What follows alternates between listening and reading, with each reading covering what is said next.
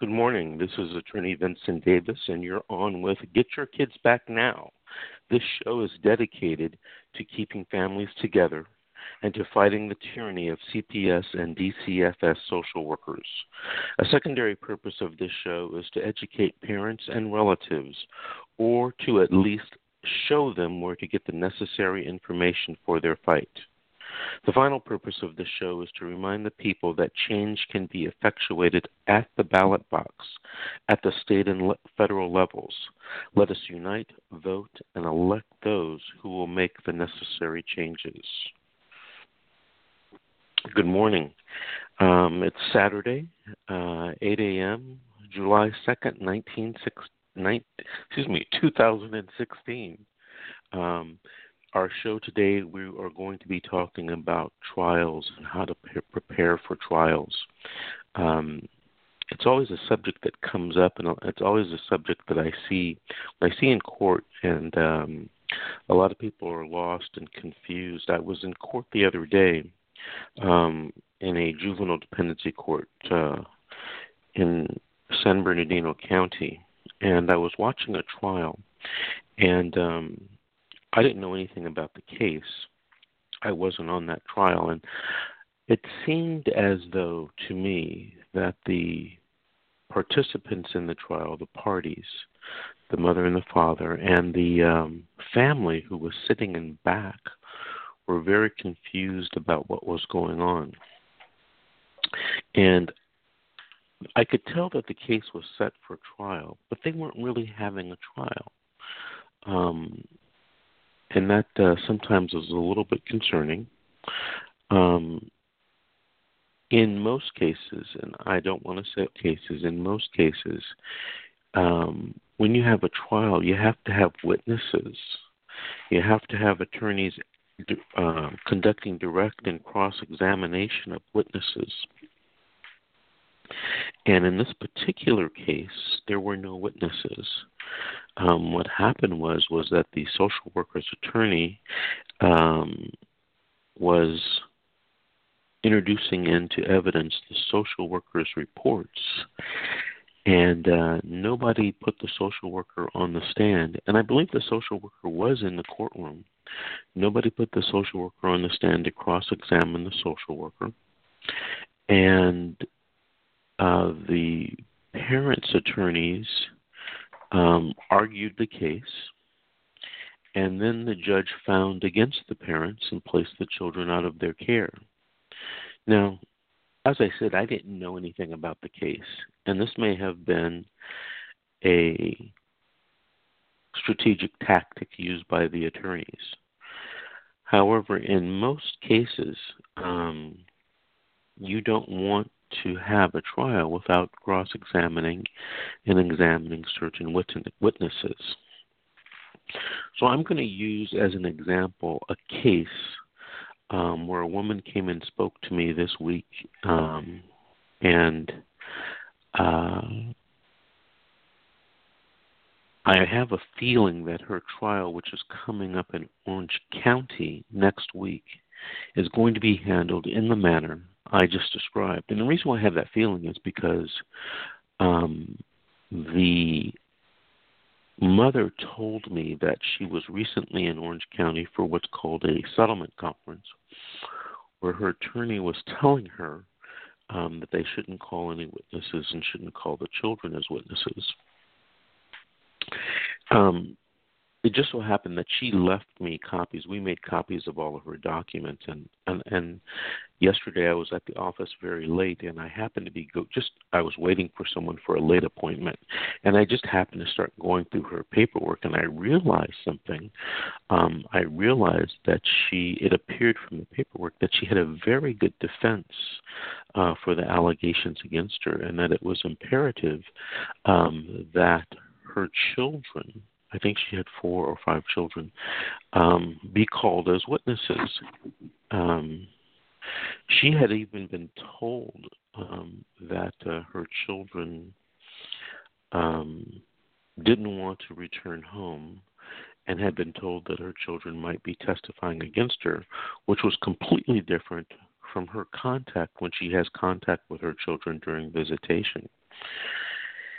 And I shared with her that, that perhaps her attorney or the minor's attorney had gotten confused or wasn't reporting accurately, and unless they were going to give her her children back, she should go to trial.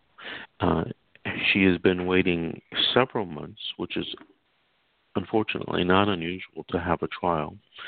As a matter of fact, I think she told me that they had passed the 6-month date from when the children were first removed from her home, and that she hadn't had her trial yet. There are statutes that say that the disposition hearing must be conducted within 6 months, and the disposition hearing is part of that trial in most juvenile cases.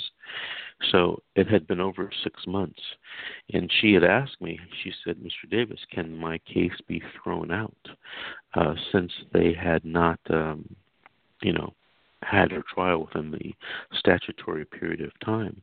And I said that yes, that I thought so, but that was something that she was going to have to talk to her attorney.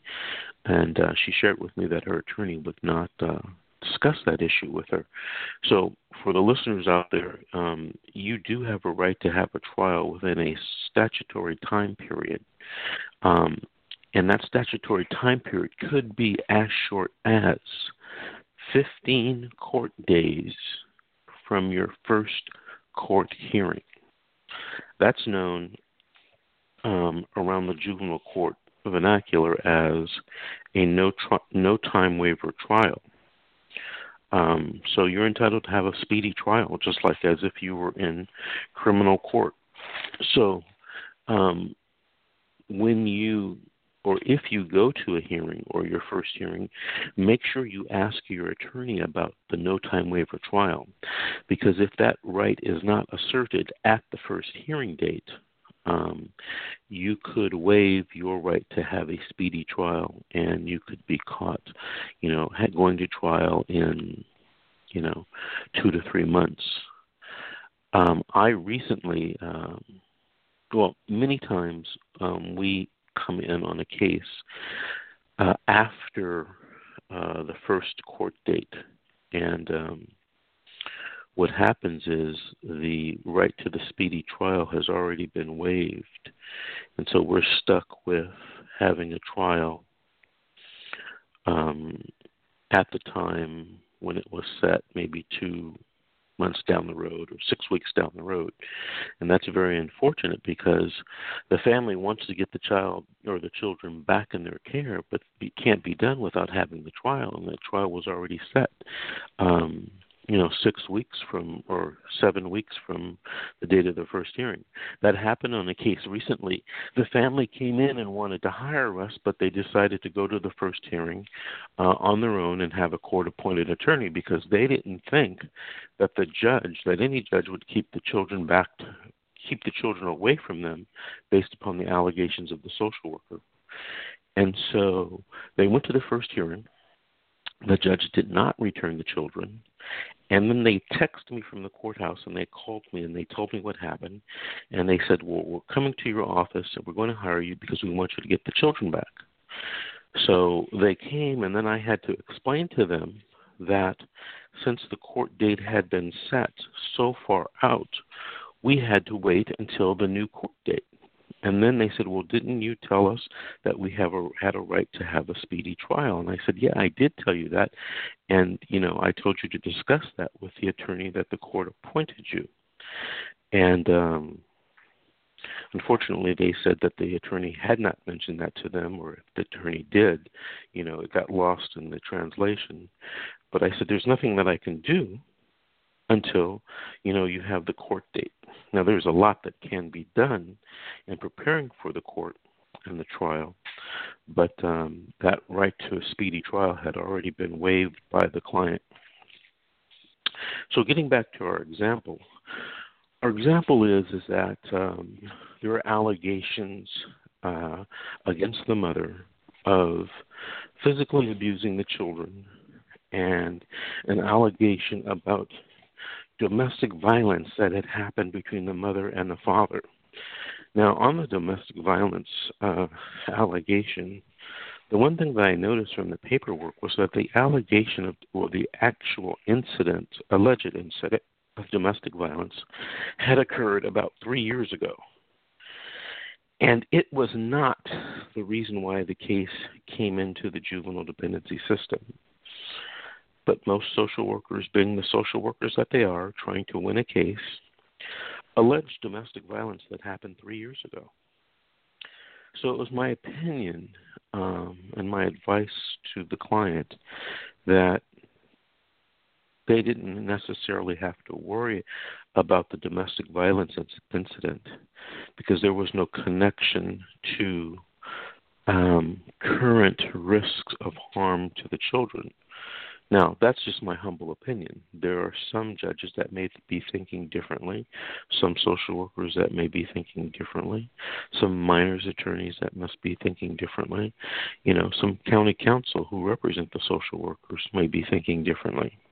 But that's just my humble opinion. But I did tell the potential client that she did not necessarily have to worry about that allegation, and that she and her attorney could argue that there was no current nexus between domestic violence and keeping the children away from her.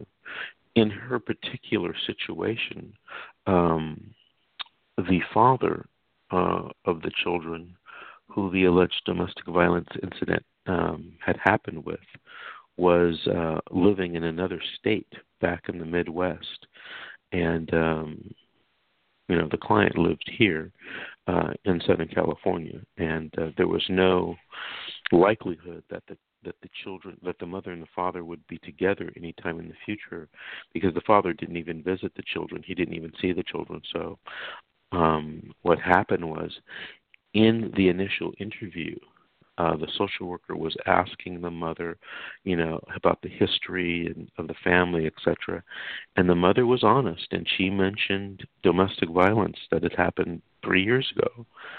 And all of a sudden, it shows up in the charges against her. And that's one of the many reasons why I tell people, do not talk to social workers without an attorney being present. Because a lot of the things that you say will either be used against you, might be twisted, or might be just turned around on you and reported incorrectly, either by accident or, in my opinion, sometimes intentionally. That's my humble opinion. But, if you don't talk to the social worker, they can't use evidence out of your own mouth against you. So that's why I give that recommendation to potential clients and people that call me. I know it's different from a lot of attorneys that work in this field, but that's just my own opinion based upon almost 30 years of practice as being an attorney. So getting back to the trial that's coming up for this mother, the allegations that she has to focus on are the allegations of physical abuse. Now, the stack of papers that had been generated in approximately 6 months without having any trial was, I'd say, about 3 inches. I mean, it was a lot of paper, and there was a lot of discussion in the paperwork about whether the mother had physically abused the children. And it wasn't clear from the child's alleged statements by the social worker written in the reports whether there was any physical abuse. There had been a few, and I want to stress a few, reported incidents where the mom had taken her hand and smacked it against the child's butt with clothes on. So, I wasn't there. I don't know how reasonable or unreasonable that is, but that's a pretty hard case for the social worker to prove a physical abuse if that's all that happened. In California, you are allowed to physically discipline your child as long as it's reasonable. Now, a lot of social workers and a lot of juvenile judges will tell you differently Maybe that they don't want you to physically discipline while the case is before them, and that's fine. They have the right to do that. But before the case starts, you do have the right to physically discipline your child. The question becomes between discipline and abuse is whether it was reasonable or not. And that term reasonable is, I think, intentionally vague, and it's, something that is defined from case to case. It's one of those things where you know it when you see it, but you can't necessarily define reasonableness. So it was imperative that for this trial that the attorney and the mother sit down and discuss strategy about how to question the children. Because what's going to happen, and unfortunately I think what's going to happen at this trial, is that she's going to go there thinking that they're going to have witnesses, character witnesses, etc. And there's not going to be a trial, there's not going to be any witnesses, and they're going to end up submitting on the social worker reports. And if that happens, more times than not, the mother's going to lose. And then the question becomes, what's the disposition to the case? That meaning where the children are going to be placed. So, in California, in most courts these days, when you have a trial, they do the trial and the disposition hearing together. They're actually two different statutes, and in my opinion, well, there really should be, and sometimes there are, two different trials. And in the old days, many, many, many years ago, when I first started doing this, almost always the jurisdictional hearing and the dispositional hearing were done separately. And the reason is because at the jurisdictional hearing, the social worker has to prove by a preponderance of evidence that your risk, R-I-S-K, to the children, and by the way, it has to be a current risk, that your current risk to the children, and that the allegations are true. Positional hearing, the social worker has to prove by clear and convincing evidence that you're a substantial danger to the child and that there are no less restrictive alternatives.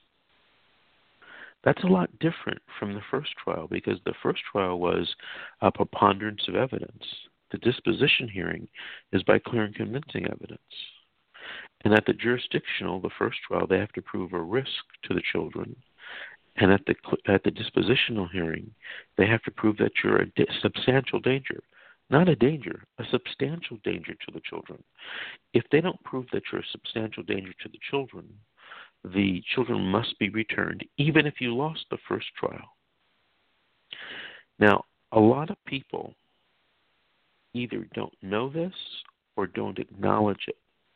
And a couple of weeks ago, I was doing a trial, a dispositional trial in a case, and I don't think anyone but me and the judge knew the distinction, because during some parts of the examination of the social worker, there were arguments made by the county council and by the children's attorney that the standard of proof that we were using and the test that we were supposed to be using was preponderance of evidence, and that the test was substantial risk. Now, there's a huge difference between risk and danger. So the county council seemed to be arguing that the standard that the judge should be using was a preponderance of evidence of a substantial risk. The minor's attorney was arguing that it was supposed to be clear and convincing evidence, but it was clear and convincing evidence of a substantial risk.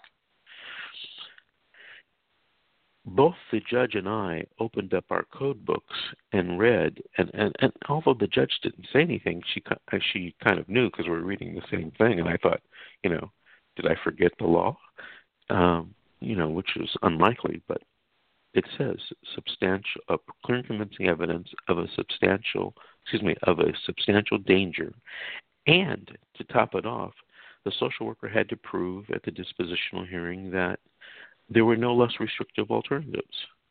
So in that particular case, I was arguing and trying to show through the examination of the social worker, which is the key point, because my argument is not testimony. All right? So even if I have a really good argument, if I don't bring it out through evidence, I'm going to lose. In that particular case, I asked the social worker, I said, hey, is my client a danger to the child?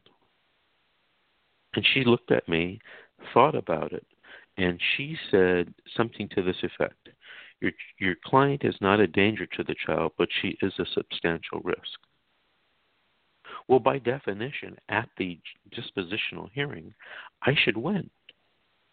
I should win, and there shouldn't be any question whatsoever. The children should be returned home.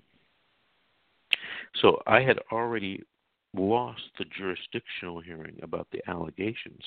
But if they can't prove that there are, by clear and convincing evidence, substantial danger to the child and less restrictive alternatives, then the child has to be returned home.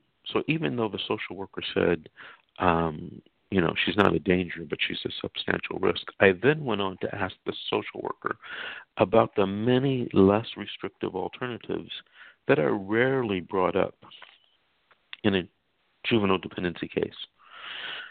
And I think the reason why they're rarely brought up is because the county and the social workers don't want to bring it up. And they don't want to bring it up because it costs money to give services that are less restrictive than taking the child away. It's less expensive to put the child in foster care than to give the parent the services to keep the child in the home. Let me give you an example. In that case I was telling you about in Los Angeles, as does every county, but they call it different things in different counties. They have a program where if the child is returned to the home,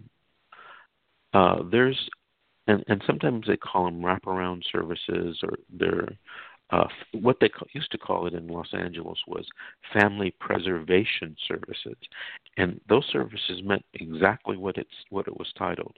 It was services to keep the children in the home. So, for example, let's say that you were a parent and you lost your child because of a domestic violence incident, because of a physical abuse incident, or because of drug abuse. If you are in a drug program and testing clean, the county can give you services where someone comes to your home, either 1, 2, or 3 people come to your home daily. Yes, Monday through Friday. I've even heard of people coming out to the clients' homes on Saturdays. So if you're coming out to the home 5, 6 times a week, or maybe even 3 or 4 times a week, you get to see the children and the parents together in the home. So that would be better than placing these children in a foster home. And it would be less expensive than placing these, but it would be more expensive than to place these children in the home, because you actually have social workers, usually outside vendors who provide services to the counties and the families. They come out to the home 3, 4, 5 times a week, and they check and they make sure that there's nothing wrong. But you rarely hear that offered by the social worker or brought up. And when it's not brought up, you rarely hear an attorney who represents a parent bring that type of suggestion up. In a lot of cases where I think that it's appropriate, I will not only subpoena in the social worker, but I will subpoena in the social worker or the director of that department who offers family reunification services. Family preservation services. So I'll give you an example. I did a case in San Diego probably a year ago, and I subpoenaed in the emergency response worker who initially took the children from the home, and I subpoenaed in the dependency investigator who wrote the jurisdictional and dispositional report because I wanted to cross-examine them about their reporting, and I had other witnesses that would contradict what these two social workers would say. But I didn't leave it painted in. I found out by making calls who was the social worker who was in charge of San Diego's Family Preservation Unit. Now, they don't call it Family Preservation in San Diego. I can't remember what they call it, but each county has this because they're giving substantial federal money to offer these services. And I believe that when they don't spend the money offering these services, that the county redirects the money and they'll use it for different things. So I subpoenaed in that person, and when we got to court, we had a huge argument on the record by the county council about why I shouldn't be able to call that person as a witness. And we went on and on and on about it, and I got the feeling the judge was going to rule against me at first. And so I finally told the judge and told all the attorneys, I said, I didn't say it like this, but basically I said, look, the code section says they got to prove less restrictive alternatives. I subpoenaed that witness so that she can prove, and she's a county witness, a county social worker, that there are less restrictive alternatives that nobody's mentioned to the court in these reports, and that the two social workers that I did subpoena, they don't even know anything about the family preservation, how it's assigned, how it's given, what the services are. So in the end, the judge, I think, was forced to rule in my favor, which led, by the way, to the case being settled in my client's favor, which led to the the children being returned to the clients, to the parents, and without family preservation. So they didn't even want them to give them the less restrictive alternative services because it was just too expensive for the county of San Diego to do that. And instead, they sent the kids home, and they made the clients jump through a lot of hoops, which they were willing to do. It had been months since they had lost their kids initially, and they just wanted their children back. So they agreed to do, I think it was parenting. I think they had to do domestic violence counseling. They had to do, I think one of the parents had to do drug rehabilitation and drug testing, and both of them had to do individual counseling and, maybe a couple other things. But sometimes they give you these services and they make it so onerous. It's almost as if, you're setting yourself up for failure because they have you going to classes and counseling, 5 times a week. And you're going to something or doing something.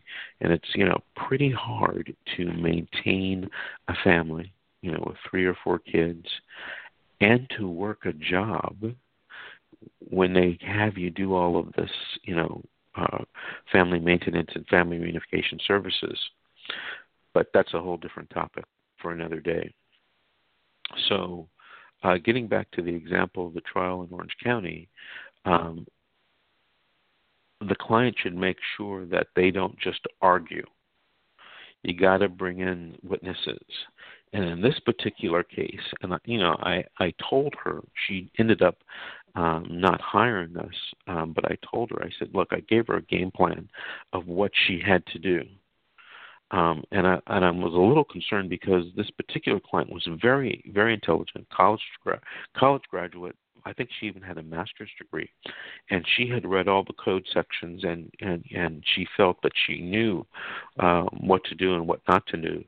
And that was a little, that perhaps may be a little dangerous for her because she's not an attorney. She doesn't know anything about the evidence code and how to prove things and the code of civil procedure and that type. Because sometimes when you're just reading the code, the Welfare and Institutions Code, you think, oh, I know the law, therefore, I can argue this and I should win.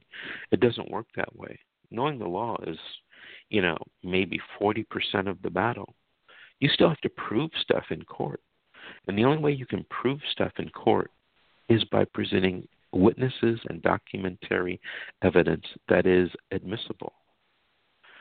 So documentary evidence that is admissible. Well,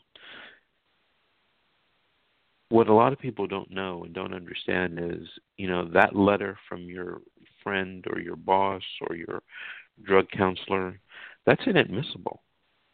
It's not admissible. So just bringing those letters isn't going to work.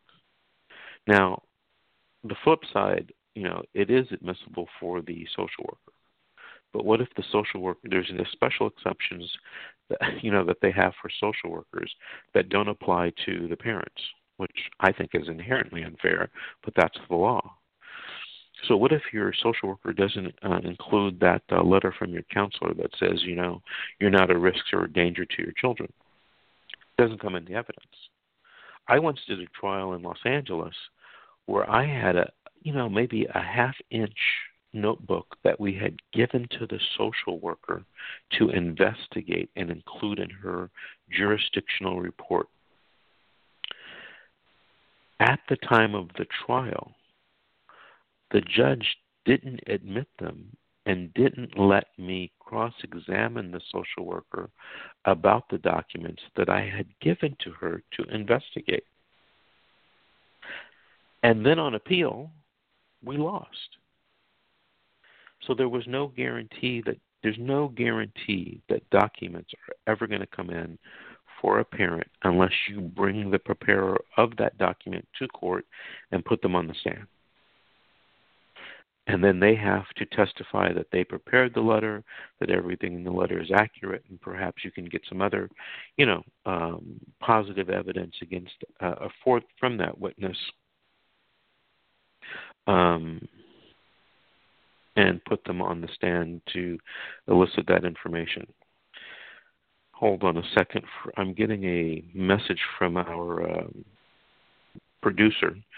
She's asking me right now to take a call that's waiting in queue. It's area code 562 ending in 81. Good morning. You're on with Attorney Vincent Davis. Good morning. Hello. Hello. Hi, who am I speaking to? My name is Carla Liggins. Hi, we have, there's some background noise. I don't know if you have a TV on or something. Oh, yes, that's my TV. I didn't know I was calling into a radio station. Can you hear me? Yes, I can. Did you have a story you wanted to share with us, or did you want to ask a question? Basically, well, it's both, really. I have a situation that's going on. I'm right here in California. I had a DCFS case, and the judge had no jurisdiction to detain my kids, and I reported her to the Commission of Judicial Performances. And after that, I was illegally evicted from my home. I was harassed. I got beat up by the police. When I got to court, she was like, well, Ms. Dickens, we have jurisdiction now, before she retired. But now my daughter, she's 19 years old, up under DCFS care. She got pregnant twice, 2 healthy babies, and they took both of her kids. And now, but it's negligence on their part. And right now, I've been reaching out, trying to help people, have people help me file a civil suit, and won't nobody deal with it. Just like with the excessive use of force or all the situation with the police in this case, all in between. And it's kind of hard being a single parent and fighting with Department of Children and Family Services, trying to get my family back. And now my kids are all timed out. They're all grown. I did everything I was supposed to do that they asked me to do. I did that. Right now, I live in a transitional housing program, which is the program that I came to when I got out of prison, when I completed the program and stuff like that. And still being harassed by Department of Children and Family Services. I'm still getting. I had got my SSI disability. They took that from me. I'm under this radar of a lot of things. My defamation of character. They said I assaulted the police. Now that they said that I assaulted the police. This is the thing that's keeping me from being with my grandkids. But I fought it. I won the appeal, and it's still showing up on my record. And the social worker for my grandkids told me yesterday that, we have to investigate this. I won the appeal. You guys have the documents. I won. I beat it. It never happened. They beat me up. I was extinguisher. They could not hold me, so they said I tried to escape, which was a lie.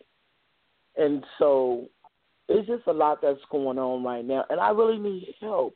I really, really need help, and I know it's a few other women with the same situation and circumstances as I that is in need of help out here in California. And I just need someone to reach out and just be like a willing participant that wants to be involved. I don't have an income. I can't. The lady beat me in the leg with a fire extinguisher. I can't. I walk with a walker. Sometimes I can barely walk, but I don't let that stop me from going to that courtroom, filing whatever type of petition I can. I just filed an appeal yesterday because they want to adopt my grandson out. I was there doing a 388 all in one day yesterday on the bus, catching the bus, so I'm just like reaching out. I really need someone that can help me. And because the thing is, when my grandkids turn 18, I want them to have something. I want them to know that their grandmother tried, that I tried my best to bring them home. I'm trying. Well, do you currently have any children that are in the system? My kids are, they are aged out. DCFS made sure my kids didn't come home. My son, my oldest son, my oldest son is 26 years old. When he aged out at the age of 21, they did not have an exit plan for him. And I was like, how do you not have an exit plan for him? You guys never left home. When at a timely manner, we don't have an exit plan for him. They didn't. I told my son at that time, you need to file a lawsuit against them because they did not do what they were supposed to do for you. But we have this big old fear because of what happened to us. I had a large fear because I was afraid because of when I reported that judge, I was afraid. I'm still afraid. But I got to do what I got to do for my grandkids and my daughter. My son Davion, he goes to Otis University, and he utilized the system as he listened to me, and I told him, do what you got to do, and he did that. My son Tommy, they diagnosed my kids as ADHD, all these whatever, to give them psych meds and stuff like that when they was placed in foster care homes and stuff. I actually kidnapped my son Tommy from a home because when I went to visit him, every kid in that house was drugged up. And I took that chance and I took my son away from there. I went through a lot just with that alone. And now my daughter, she's been living. I found her on Skid Row. She was pregnant in the group home. They were beating her up, jumping on her. They wasn't feeding her properly, so she left the group home so she could, do what she had to do. And she had a healthy baby. The baby didn't have no drugs or nothing. Her baby was healthy. But my little child was living on Skid Row because when she would come to my house, they would come looking for her here. They would have her AWOL, or, all different things. And the same thing, then they took this baby, and then she ended up getting pregnant again, living on the streets. She's still up under DCFS jurisdiction. Still. And it's hurtful to the social worker yesterday, the social worker supervisor yesterday for my grandkids, for my granddaughter, and she was like, well, Miss Liggins, what do you want us to do? I told her I want you to help my daughter. You guys, this is the that it started out back in Lakewood. Now, this is the thing that's killing me. My granddaughter, she's not even a month old. Her case is in Lakewood. My daughter's, her social worker's in Torrance, and my grandson is in adoption stages, and his is in Pasadena. They have them all split up. Now, when my daughter was pregnant, they had her with a conservator, saying that she wasn't mentally stable or whatever to be a parent. So now that she didn't have the kids, they're not assisting her with anything. They just want to take them, and that's not fair. That is not fair. The only thing that was go ahead, sir, because I know I'm all over the place because that's how my life has been, all over the place, dealing with DCFS. And that sometimes happens, dealing with the DCFS social workers. Do me a favor, get a pen and a piece of paper. I want to give you some information. Okay, hold on for 1 second.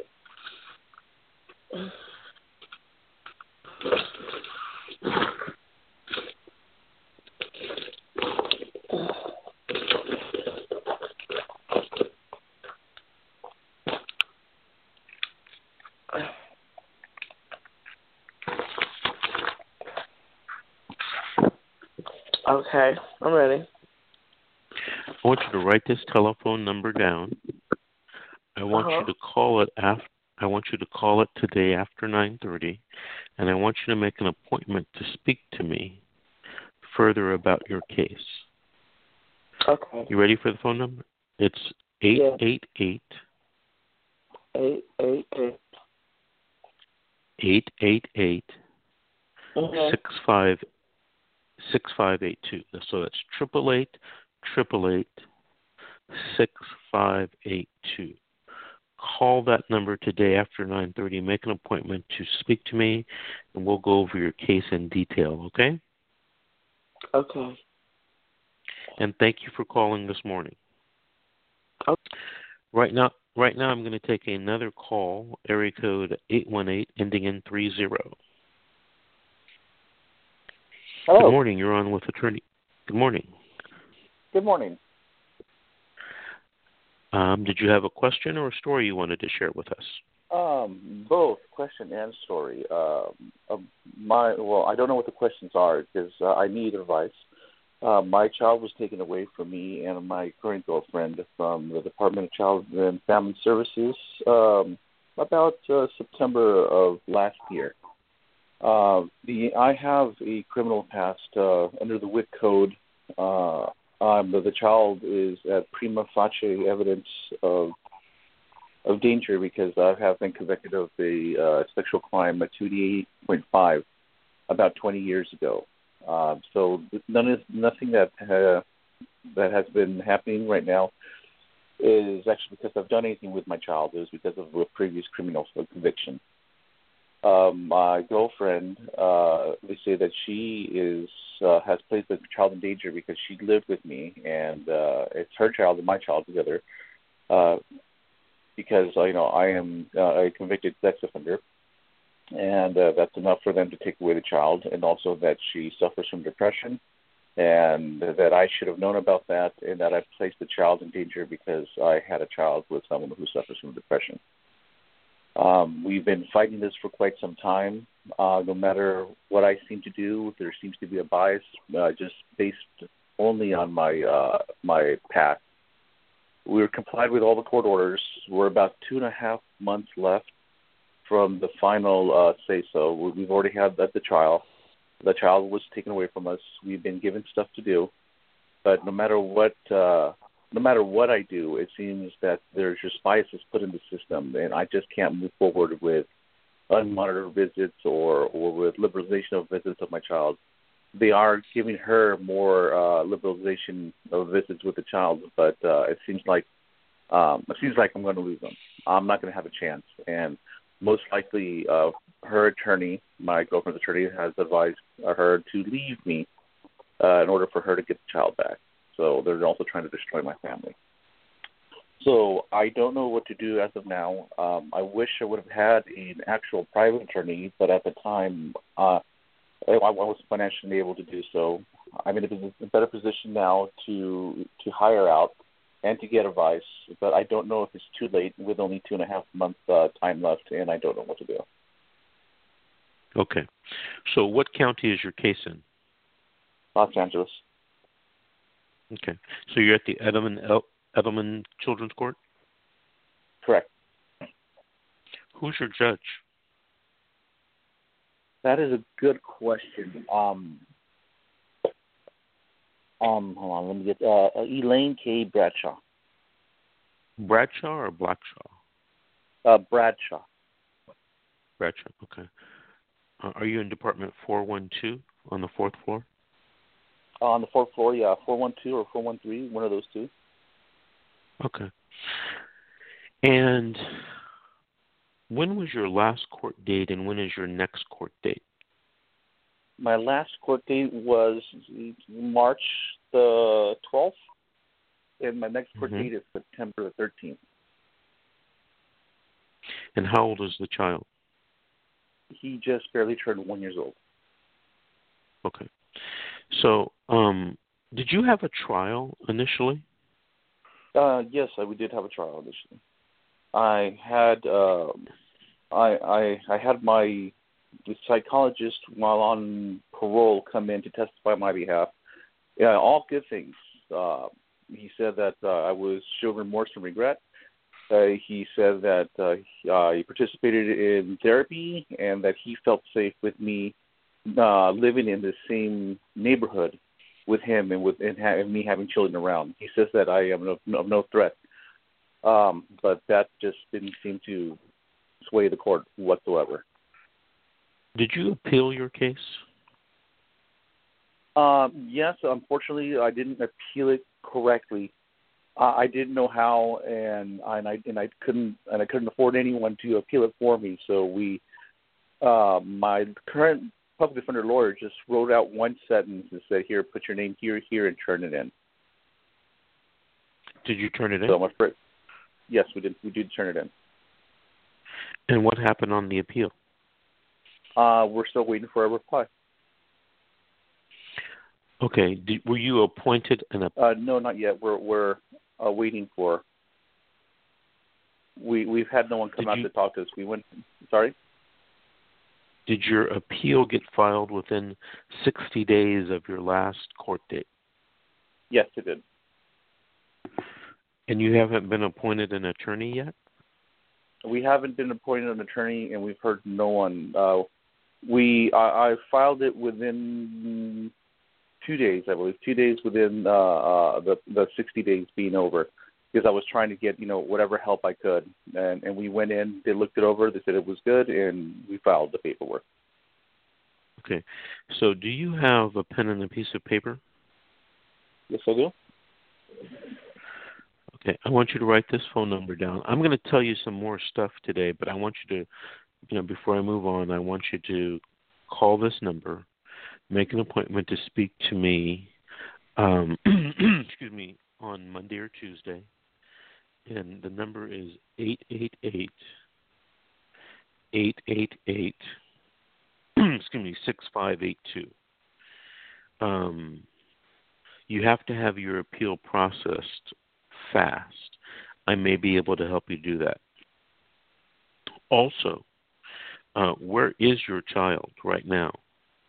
In the foster family. Okay. So second thing I want you to do, and you could mention this to the mother as well, you need to make a list of 25 people anywhere in the world.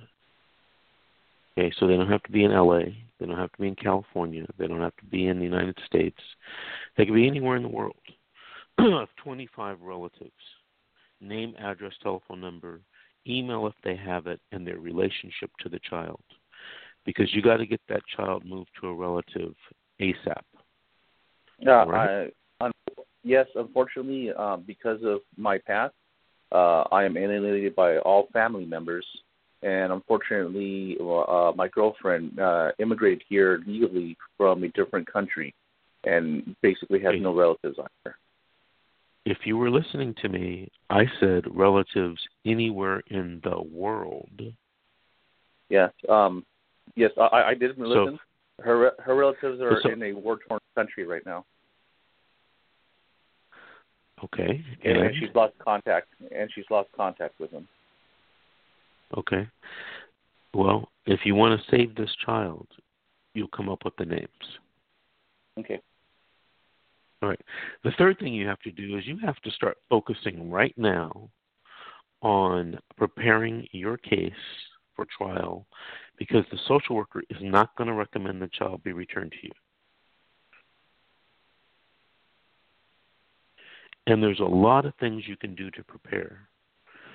Too many to go over with you on this show. But take it from me, there's a lot you can do. When you make that appointment to speak to me either in person or over the phone, I'll go into detail of what you can do and what you should be doing. Okay? So today after 9:30, call that number, make that appointment to speak to me, and I look forward to speaking with you and helping you. Okay. All right. Thank you for calling. All right. Thank you. Thank you. Bye-bye. I'm going to take another call now from area code 747, ending in 65. Hi. Good morning. You're on with... Hi. Good morning. Good morning. Did you have a question or questions, or did you want to share a story with us? Actually, I have a lot of questions. I have. Let me ask you. Can I ask you a question first? Yes, of course. Where is area code 747? That's the new 818. Oh, really? Oh, okay. Yes. So you're in Los Angeles. You're in Los Angeles County. What's your first question for me? Well, I have a restraining order against the kid of my father, of their father. Reason is because he has been physically and verbally abusive against me. When I decided to call the cops on June 4th, he did it in front of the kids. So I had to call the cops. Reason is because we weren't living together anymore. And he was just upset because he saw that I was talking to other people. And he fist hit me on my head a couple of times in front of the kids. He took my phone and my keys. So I called and they gave me an emergency restraining order. And he hasn't seen the kids. He can't see the kids. The kids miss him very much. And right now, I know he has a lawyer, and he's trying to make me look really bad as much as he can because his mom made an anonymous call to social workers. Social workers came to my house at like 10 o'clock at night with police officers. I was not really happy about that. And I know he's going to try his best to come at me and try to take away my kids. That upsets me because I know that a foster home is not the best thing for my kids. I know I've seen that violence is a lot higher, 8 out of 10 times at a foster home. And I know that I'm like any accusation against me is evidence. I know that I'm guilty right now, and I want to fight for full custody. And that's why I went looking for you guys and found you. Is there? Oh, and also, I came out positive for marijuana, which just I don't know if I'll be able to fight full custody for my kids. He's gonna make the best or do the best that he can to lie and do whatever he can to try to take away my kids. Okay. So you basically, you don't have a CPS case yet, a DCFS case. Your battle is going to be in the family law court, correct? Yes. Okay. Now, were you and your husband ever married or no? Excuse me, were you and the father ever married? We just made cohabitant rights. Like, you know, he was going to be the father that worked and I was a stay-at-home mom. I was a stay-at-home mom for 3 years until I started recently working. Where are the children right now? With me. Okay. Now, has he filed some type of paperwork to try to take the children away from you? That I know of, no. But I did recently go to court, and there is a statement from him saying that I'm an abuser of marijuana and that I do it in front of my kids and blah, blah, blah, blah, which I don't. Okay. So do you have a court date coming up? I do. It's Tuesday. And that's the okay. restraining order. He filed a restraining order against you, or you filed one against him? I filed one against him. Okay. And do you have an attorney that's going to be representing you? Yes, I do. But I didn't feel comfortable with her because the day that I was at Children's Court, she had to go do something. I didn't even get to discuss my case with her. They assigned me another attorney, but there was not really much that she could do or say because she wasn't the attorney that was going to handle my case. I mean, she could give me advice or whatever. I recently got a hold of my attorney, but I don't feel like she, even though I'm paying for attorney fees, that she even is that interested in my case. Mm-hmm. Does that make sense? Well, no. Where is your court hearing? Is it at the Children's Court or a family law court? It's at Children's Court in Monterey. Okay. So you do have a DCFS case in Monterey Park? Yes. Okay. Right now, there's a lot to talk to you about your case, but we're running out of time. If I give you a telephone number, do you think you could call it later on today and perhaps we can speak and I can give you some more detailed advice about what you should be doing? Pen and a piece of paper? Yes. Okay. Call 888-888-6582 after 9:30 today and tell the secretary who answers that you spoke to me on the radio today and that you and I should speak either today, tomorrow, or Monday, even though it's a holiday, and maybe I can give you some insights and tips on what you should be doing for your case, all right? Okay. So it's area code 888 and then 888-652? No, 6582. 6582. Okay. Okay. All right? And okay, thank you for calling in this morning. All righty. Of course. Bye-bye. Thank you. Bye. Okay, we're running out of time this morning. I didn't get to finish again the section on the trial. Suffice it to say, if you have any trial questions, please give me a call at my office. We do offer a free consultation. That's 888-888-6582. Or check out our website. We have a lot of videos there, which is www.fightchildprotectiveservices.com.